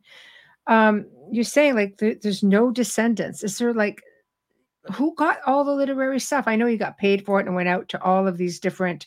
I think I read that the Raven got what, $15, and then just something like that. Yeah, I have to look at. I have to read my own book to remember how much. Yeah, no, but how? Where did it all end up?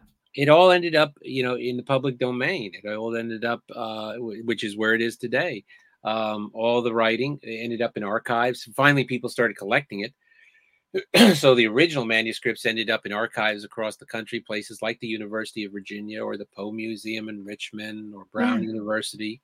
But I think you hit on something there when you were talking about this kind of obsession with the macabre aspect of somebody's career. I think that's one of the things with Poe that has perpetuated it. I think people don't really want to hear that he wasn't that guy. And I think it's because they're afraid we're going to lose the fun Poe. Right. And it's sort of like, well, what I'm trying to say is, Poe didn't write those stories because he was obsessively that macabre guy. Right. He wrote those. One of the reasons he was so good in writing those stories was because he was interested in everything. All of that fed this genius with the horror stories. It wasn't because that's the only thing he was interested in, and that's the only thing he wrote. But I do think that people are a little afraid of losing the fun Poe, and I'm as guilty of it as anybody. Look, the guy's an icon. Do I have a Poe action figure on my bed? Yes, I do. I love do I have Poe t-shirts and Poe coffee mugs? Yes, I do. And my wife and I, every time we do when Sarah and I do our show, we always tell people Edgar Allan Poe did enough to fill 17 volumes. He was this, he was that, he was this, but tonight we're doing the Raven. We're just like everybody else. But I think the example of this is if you look at in like 1960, the beginning of that remarkable decade, when everything. The whole world got turned inside out and upside down, and everybody questioned their place. And we came out of the conformity of the 50s, and everybody sort of was busting loose. And it was a time of liberation movements and people sort of being able to be their own person and be their own thing. It's an amazing decade. It really is. Right. And if you look at the beginning of that decade, the two best known American writers are clearly Mark Twain and Edgar Allan Poe. Yes. They're the two instantly recognized. And again, like I said before, writers aren't recognized in this.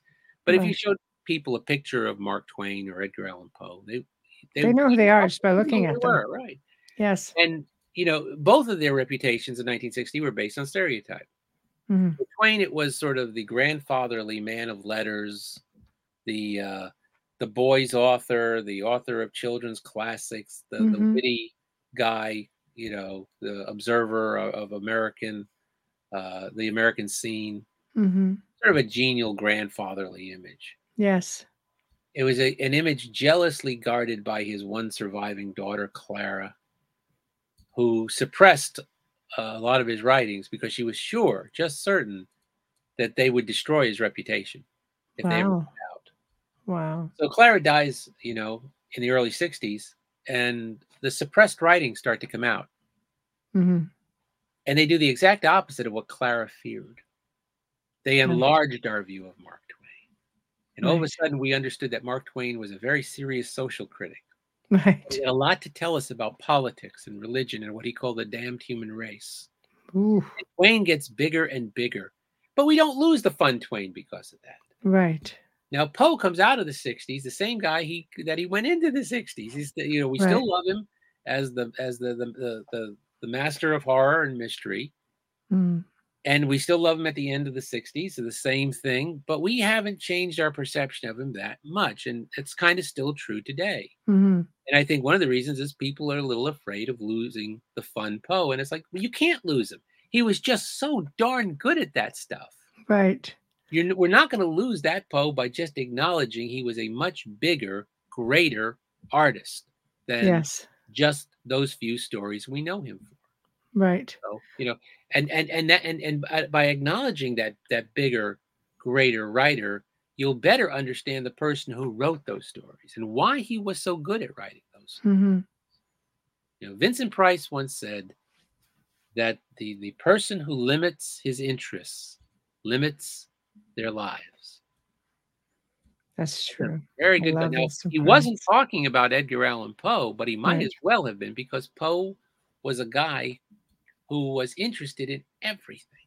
Mm-hmm. I mean, this guy was interested in rocks and ancient languages and geography and expeditions. And I could totally relate to him. He wrote one for those reasons. He wrote one piece that people think foreshadows modern physics.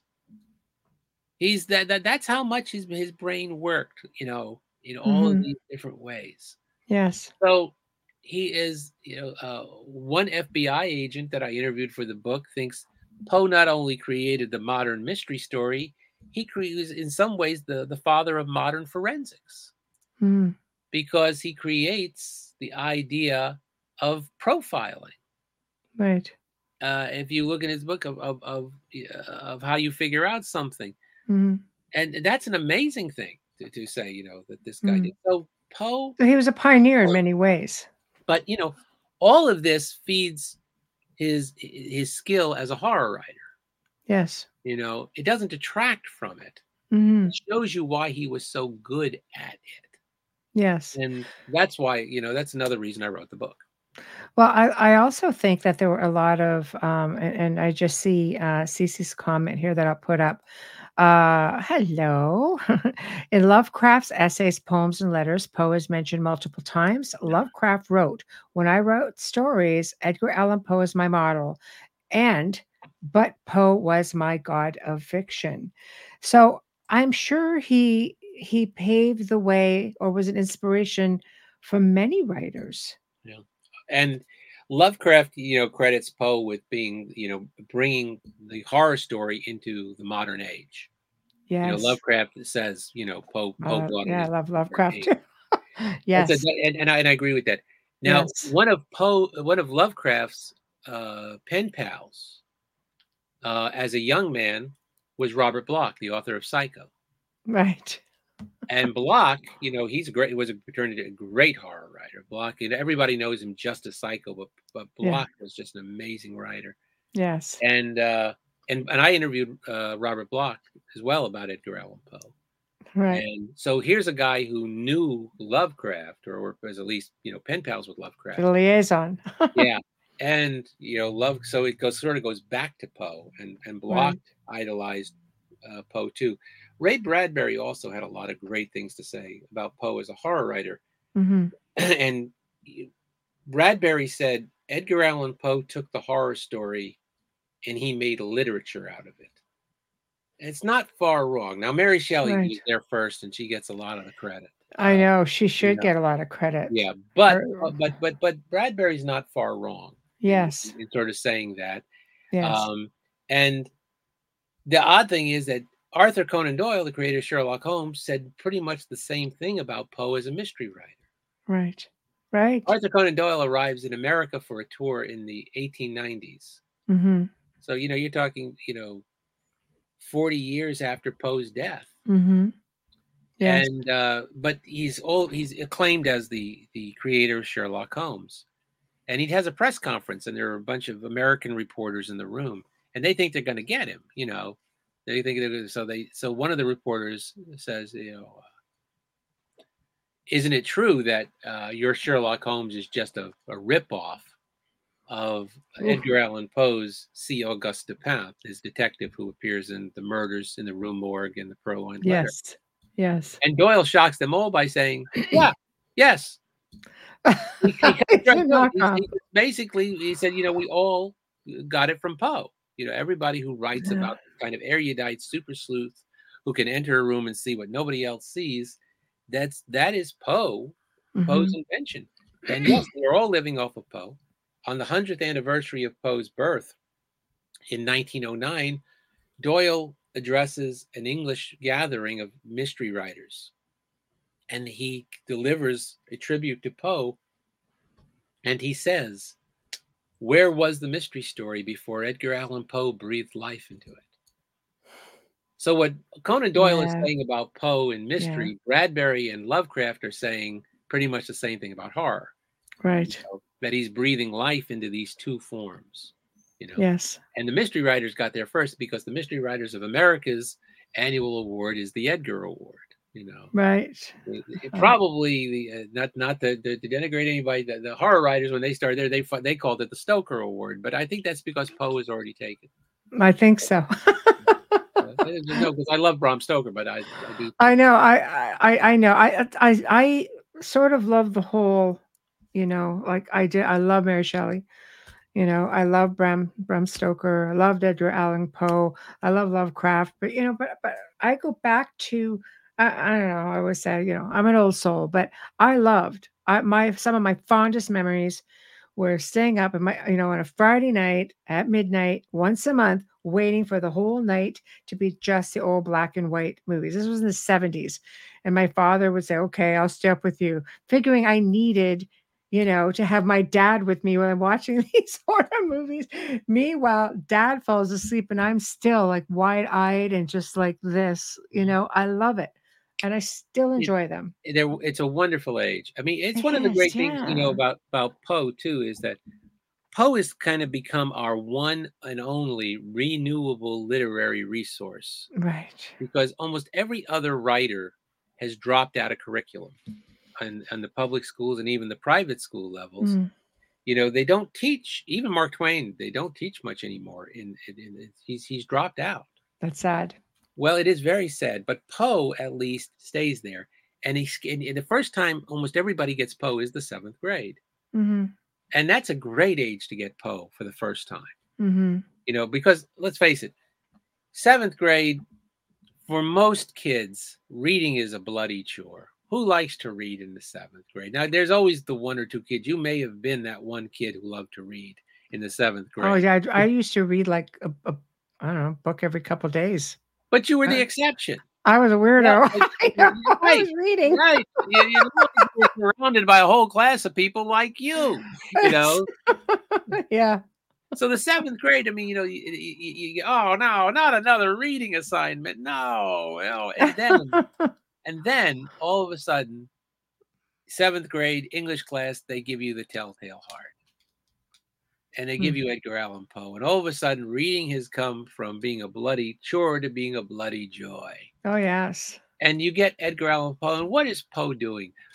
Poe is dismembering corpses. He's putting people in torture chambers. All the little weird grade 7ers going, yeah. Walling them up alive in catacombs.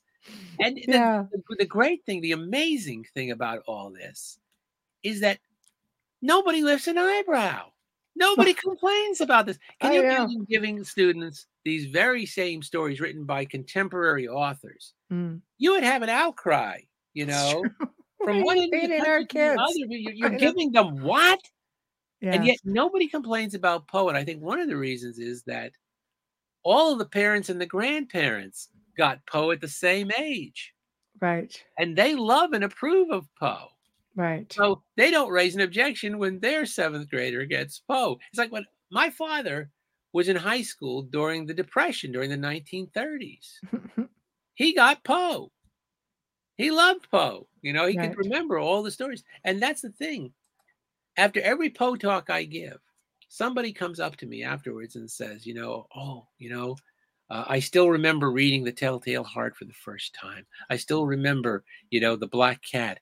Or I had to recite, to memorize the first 4 stanzas of The Raven, and then they do it for you, and I never stopped because it's very important to them. Yes. And you realize, what other author can you do this with?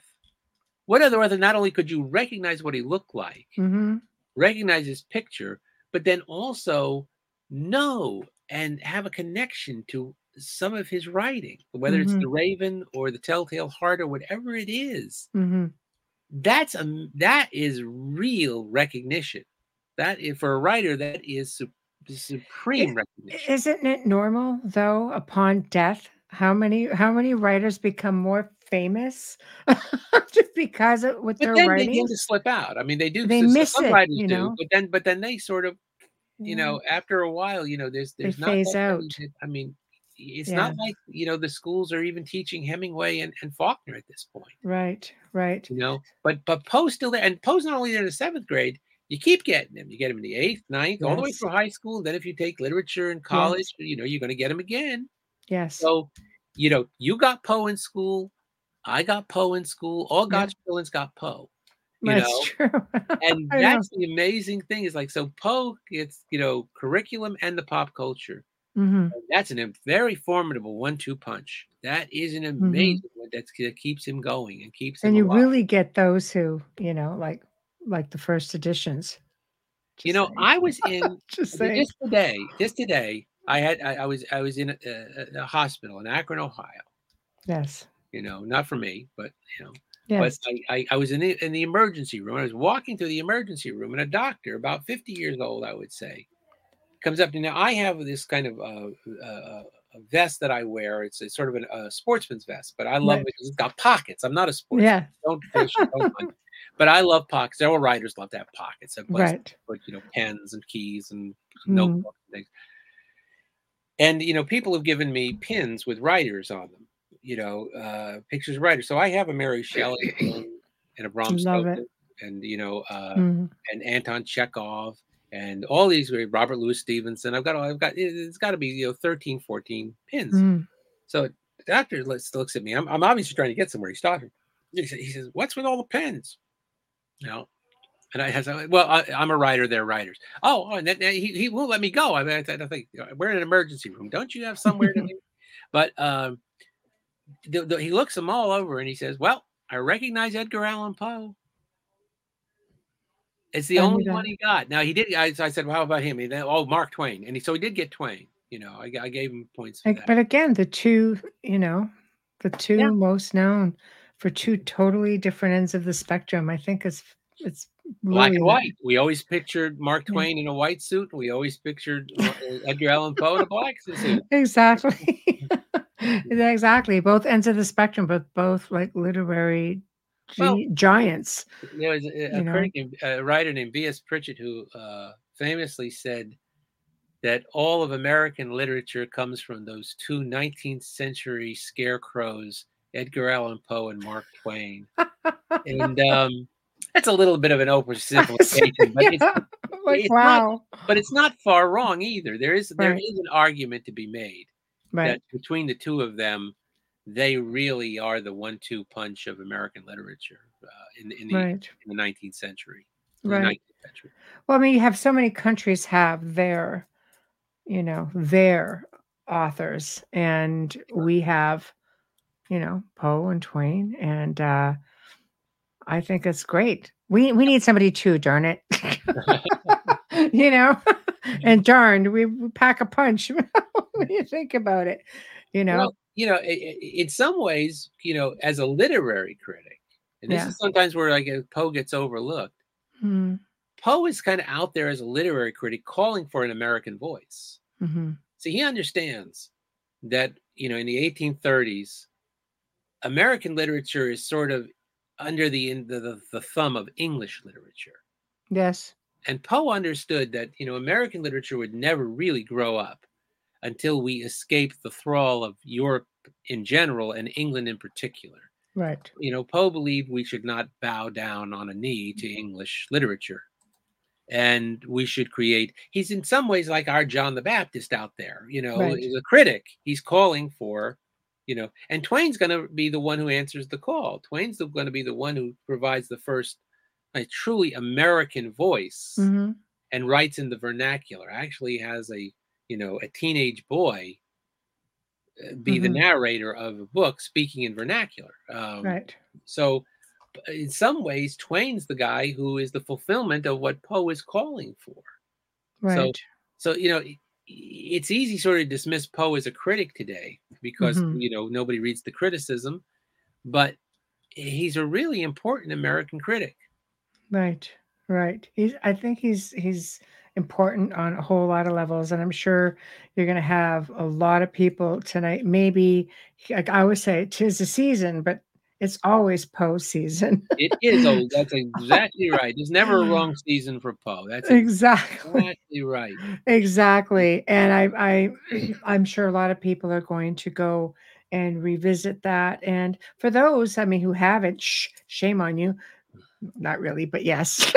So he'll get out there and start with, I'm going to put this up right now once again, and maybe you could tell us where to find your book. Well, it's certainly available on Amazon, but it's also available in bookstores, any Barnes and Noble or BAM. Any quality bookstore near you should have it or be able to order it for you. So Right. this is from St. Martin's Press. So and they did a wonderful job. I love the cover. Beautiful cover. One I of my love it. favorite covers of any of my books. Yes. And they actually designed 3 covers for this book. They sent me 3 covers and said, "Which one do you like?" And I said, "Well, there's only one choice. This is it." Right. And an editor who looked at it said, "It breaks every design rule in the book, and it works. Right. Perfect. It's absolutely perfect." And I said, "Yeah, and Poe broke all the rules." Right. So Right. I love it. So I do like that, and I break rules in how I went about writing the book. So I thought it was the one who fit the book the best too. Because Yeah, I it's a love, great cover. I yeah. love it. It's just, especially with the raven, and there he is in silhouette. I just love it. Yeah, and the thing I want to say, like how we love the fun Poe, Poe Mhm. loved the fun Poe. Right. When the Raven hits in 1845, Poe finally gets this kind of this taste of celebrity that had been denied to him for so long, Right.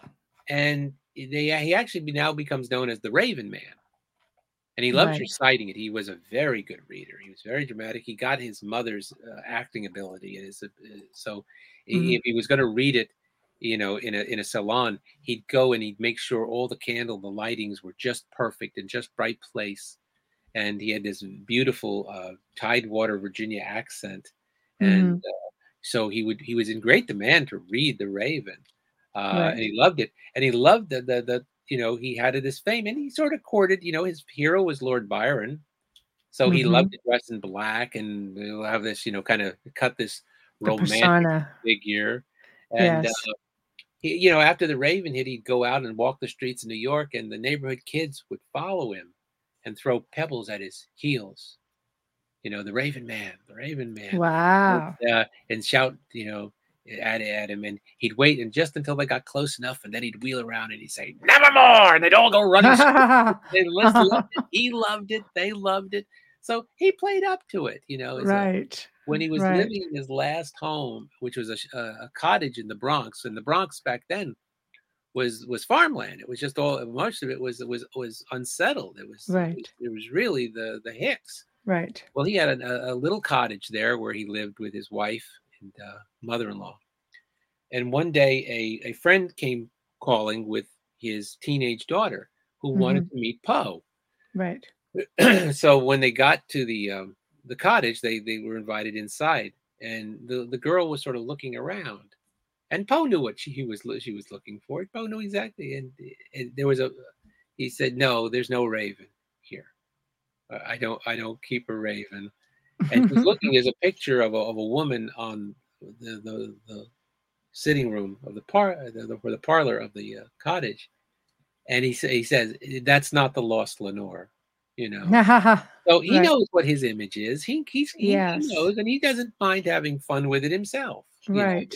Right. You know. Hey, got to roll with it. That's the way it goes. Yep. But we're already up at the top of the hour. My gosh, it just flew by. Just amazing. I have to thank you so much for joining me this evening. I love Edgar Allan Poe, of course. So this for me was a real treat, and I could listen to you talk for hours about it. I really could. So thank you. And God, I wish you well on whatever you decide to write next. Sure, it's going to be It'll be amazing. something. It'll be something. And It'll be we're something. talking about like 2 or 3 different things right now. I know. And We've got you like know what? 3 finalists that we're kind of trying to think of what we're going to pitch. And I keep saying it's not going to be any one of the 3. You watch. You You watch. watch. It'll be No, something that comes out of left field. you're going to be led where you have to. But I will contact you because I think, I'm perusing the website and I would love to have you back on again to Sure. talk about something else. I think it would be great. So So I've done an entire book on Dracula, so that's I'm down. so Stoker is I'm down. I is actually own a first favorite edition. One of my topic. favorites. The first book I ever read. Yes, it's a heck of a book. I mean, It is. the difference between Bram Stoker and Edgar Allan Poe is that Poe's kind of whole body of work is very. Yes. Stoker writes one book that's bigger than himself. He writes Right. one book where he Yes. really catches fire. And I Yes. do like some of his short stories and even some of the other novels like Lair of the White Worm and Mhm. yeah, I do like some of his other, but they don't come close to Dracula. No. But hardly No. anything does. And he just catches fire with this Yes. one book. And Yes. it is an amazing book. Yes, it Nobody absolutely has is. ever come up with anything as metaphorically perfect as Dracula. I know. It is. Everything about it to me was just ideal. And of course, having visited the homeland, so to speak, you definitely it's a work of fiction, but it's really interesting when you start seeing some of the locations and you realize he never stepped foot there. Well, and that amazing decision to write an Mhm. epistle approach to the Mhm. novel and Yes. have this, it reads like a record. Almost all horror and fantasy ideas sound silly when you say them out loud. That's true. When you just explain them to somebody. Right. It's always in the execution. You say like, well, we're going to do this movie and we're going to have a bunch of people stranded on an island and we figured out how to clone dinosaurs. That's what we're going I know. Yeah. It's silly. I mean, it really sounds I like, no, know. it's Jurassic Park. It's going to be great. I know. I know. Any idea when you kind of boil it down to the basics kind of sounds, but the really good ones like Jurassic Park Mhm. make it feel like it's something that actually not only could happen, but is happening. Right. And Dracula, you read Dracula and it reads like a record. It reads like, he's got this like almost verite style that Oh, he I does know. with Dracula. And it's one of the great things because he's presenting an absurd story in its Mhm. basics. And yet you read this thing and it just like, this feels like it's actually It's happening. like butter. Yes. And we will do that for another night. Great. So thank you so much. Yeah. I Thank will you. be in touch. Thanks, Michelle. I really did enjoy it. And as you can see, I just need to overcome my shyness and come out I of my love shell a that. little bit. I hope you had a great time. I had a blast. I did. Thank you. Well, that's good because this is your show, and that's what's important. It doesn't matter what. It's your show too. Well, I'm going to have a good time wherever I go, so it doesn't matter what I think. Like I say, I always ask the host if it works for you, it works for me. It worked. Good. Thank you, Mark. All right. Good night. Good night. Good night. Well, we have come to the end of another fantastic segment of The Outer Realm. Big thank you to Mark Dawidziak. I really hope I didn't butcher that again. God, I'm terrible. Anyway, huge thank you to Folgers Coffee. Huge thank you to Justin Snicker, Dr. Snick, the Sonic Surgeon, Steve McGinnis. All photos tonight came courtesy of the PoeMuseum.com. So go check it out if you want to see more. And we've been putting Mark's stuff across the board, so check him out. Next week, guys, we welcome back Rebecca Pittman, who's going to be discussing the Lizzie Borden house and the famous Leap Mansion in Ireland, keeping up with Spooky Month. Thursday night, we welcome back Deborah, God, I got to say that right. Thunderbeat is going to be discussing ancient Egypt in Sedona. You heard it right. There will be photos. So definitely join us. And for everybody in Canada, happy Thanksgiving this weekend. See you next week. Good night.